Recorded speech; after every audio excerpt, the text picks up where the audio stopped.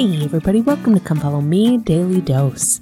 I'm Lindsay Hanson and today is July 11th. Today we're going to continue in this week's Come Follow Me block and we're going to take a look in 2 Kings chapter 18. But before we jump into that chapter, let's talk just a little bit more about what's happening here among the children of Israel. We talked about this yesterday, but let's just review it and review why it's happening. If you'll remember, the northern kingdom or the 10 tribes have just had really wicked kings. Things have been really, really bad. And eventually at the end of 2 Kings chapter 17, that kingdom, the northern kingdom, or those 10 tribes, are scattered by Assyria. Now, we still have Benjamin and Judah in the southern kingdom, and Judah is a little bit different because they have their own kings, and their kings for the most part have been righteous, but they've allowed the people to have idolatry. They've allowed the people to worship false idols and do all sorts of things that are against the law of Moses. And that has kind of led the people down over the years. But then, as we talked about yesterday, all of a sudden a really wicked king comes to be in Judah. His name was Ahaz, and he was so wicked that he sacrificed his own son to these false gods and these false idols. Really, really bad guy. And I can only imagine how heartbroken our Father in heaven must have been as he watched these things unfold in the northern kingdoms and in Judah and among Benjamin. It must have been so disheartening. As an imperfect parent, I imagine him looking at Israel and Judah and saying, you know what? I told you guys so. I told you exactly what was going to happen. You made your choices and now these are the consequences. Now, I'm sure he's a much better parent than I am, but being imperfect myself, that is my thought. Because if you'll remember, when Samuel was a prophet, that's when the people requested a king. And Samuel kept trying to tell the people, no, this is a really bad idea. And he'd talk to the Lord and then he'd go back to the people and say, don't do this. But listen to what the Lord finally says. Remember, this is in 1 Samuel chapter 8, verse 7. It says, "And the Lord said unto Samuel, Hearken unto the voice of the people in all that they say unto thee, for they have not rejected thee, but they have rejected me, that I should not reign over them." So this verse just about breaks my heart. Here the Lord is saying to Samuel, give the people what they want. They're asking for a king. You can give it to them. They're not rejecting you, Samuel. I know it feels that way. I know that feels like a personal rejection. But Samuel, they're not rejecting you. They're rejecting me because I wanted to be their king. I wanted to rule over them. I wanted to protect them, to lead them, to guide them. I wanted to do that for them. But they've rejected me and they've decided to ask for a king. Because obviously he knows and he understands what's going to happen. He understands that to have unjust or imperfect or even wicked people reigning over you will change the way you act and think and behave. And so he understood that setting up these kings over Israel was going to be a mistake and where it would end up for the people. But he allowed the desires of their heart. But we're warned about this again in the Book of Mormon. Remember in Mosiah chapter 29, Mosiah teaches the people that they should set up judges instead of kings. Listen to what he says in verse 13. He says, "Therefore, if it were possible that you could have just men to be your king, who would establish the laws of God and judge this people according to his commandments, yea, if ye could have men for your kings who would do even as my father Benjamin did for this people, I say unto you, if this could always be the case, then it would be expedient that you should always have kings to rule over you." He's saying, look, kings would work if you could guarantee that they would always be righteous.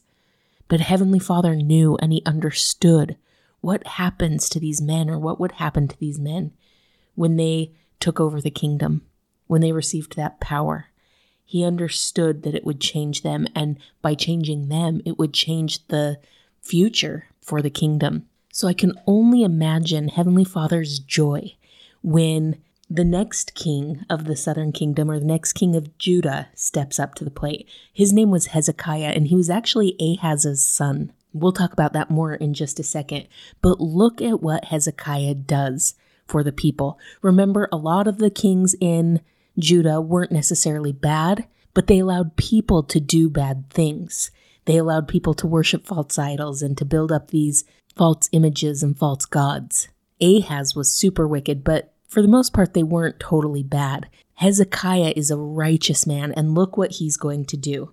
Starting in verse 3 of chapter 18, it says, "And he did that which was right in the sight of the Lord. He removed the high places and brake the images and cut down groves and brake in pieces the brass serpent that Moses had made.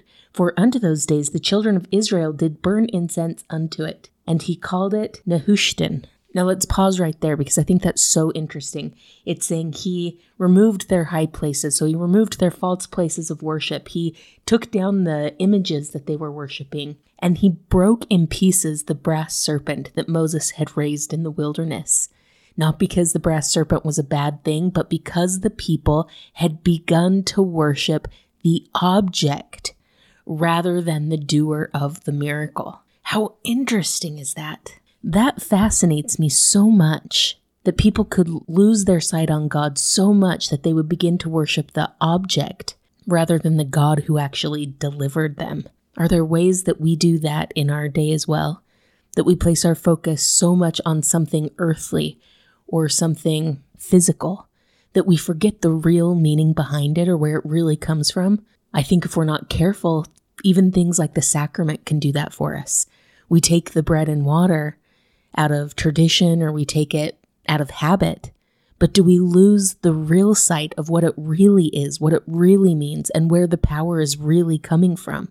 I think if we're not careful or if we get too casual in our day-to-day, it can be really easy to just go through the motions or to focus too much on the physical object rather than the meaning behind it or the symbolism or where it's actually coming from. So continuing on in verse 5, it says, "He trusted in the Lord God of Israel, so that after him was none like him among all the kings of Judah, nor any that were before him." Wow, that's saying something. That's really amazing. It says, "For he clave unto the Lord, and departed not from following him, but he kept his commandments, which the Lord commanded Moses.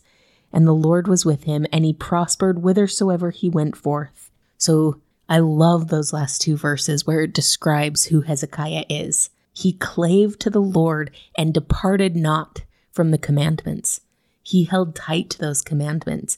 And because of that, the Lord was with him and he prospered him. Now, guys, let's keep in mind who Hezekiah is. He was Ahaz's son. This Hezekiah was a man who was raised by the worst, the most evil, the most wicked king that the kingdom of Judah had ever had.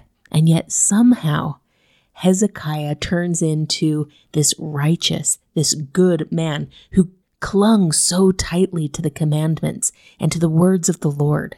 I absolutely love what this teaches us because I think sometimes it can be easy to prejudge people or to assume that where they are now is where God will keep them forever. Sometimes we forget that God is the builder of men and women, that he changes hearts, that he can bring about our conversion. Ahaz wasn't learning the gospel or righteous living at home through his father, but God could still find him and touch him and teach him and convert him as Hezekiah began to trust him and to lean on him and to use his agency to shun his father's teachings and to follow God. Elder Dahlquist once said, "Choose righteousness and happiness no matter what your circumstances." My friends, I love this story because no matter who you are, no matter how you were raised, no matter where you've been or what you've done, no matter what, you can choose God. God has already chosen you, but you can choose him. You can choose to turn to him. You can choose to love him. You can choose to obey him. You can use your agency to become the person that our Father in heaven would have you be, no matter what, no matter where you've been, no matter who your parents are, no matter what you've been taught. God loves you, and he is able to cleanse, to heal, and to make more of us than we could ever make on our own, because he sees who you really are and who you've always been, and he loves you for it. Thank you so much for listening today. If you're enjoying this podcast, make sure to follow us on social media, subscribe, like, comment, or share. This has been Come Follow Me, Daily Dose, and I'm Lindsay Hansen.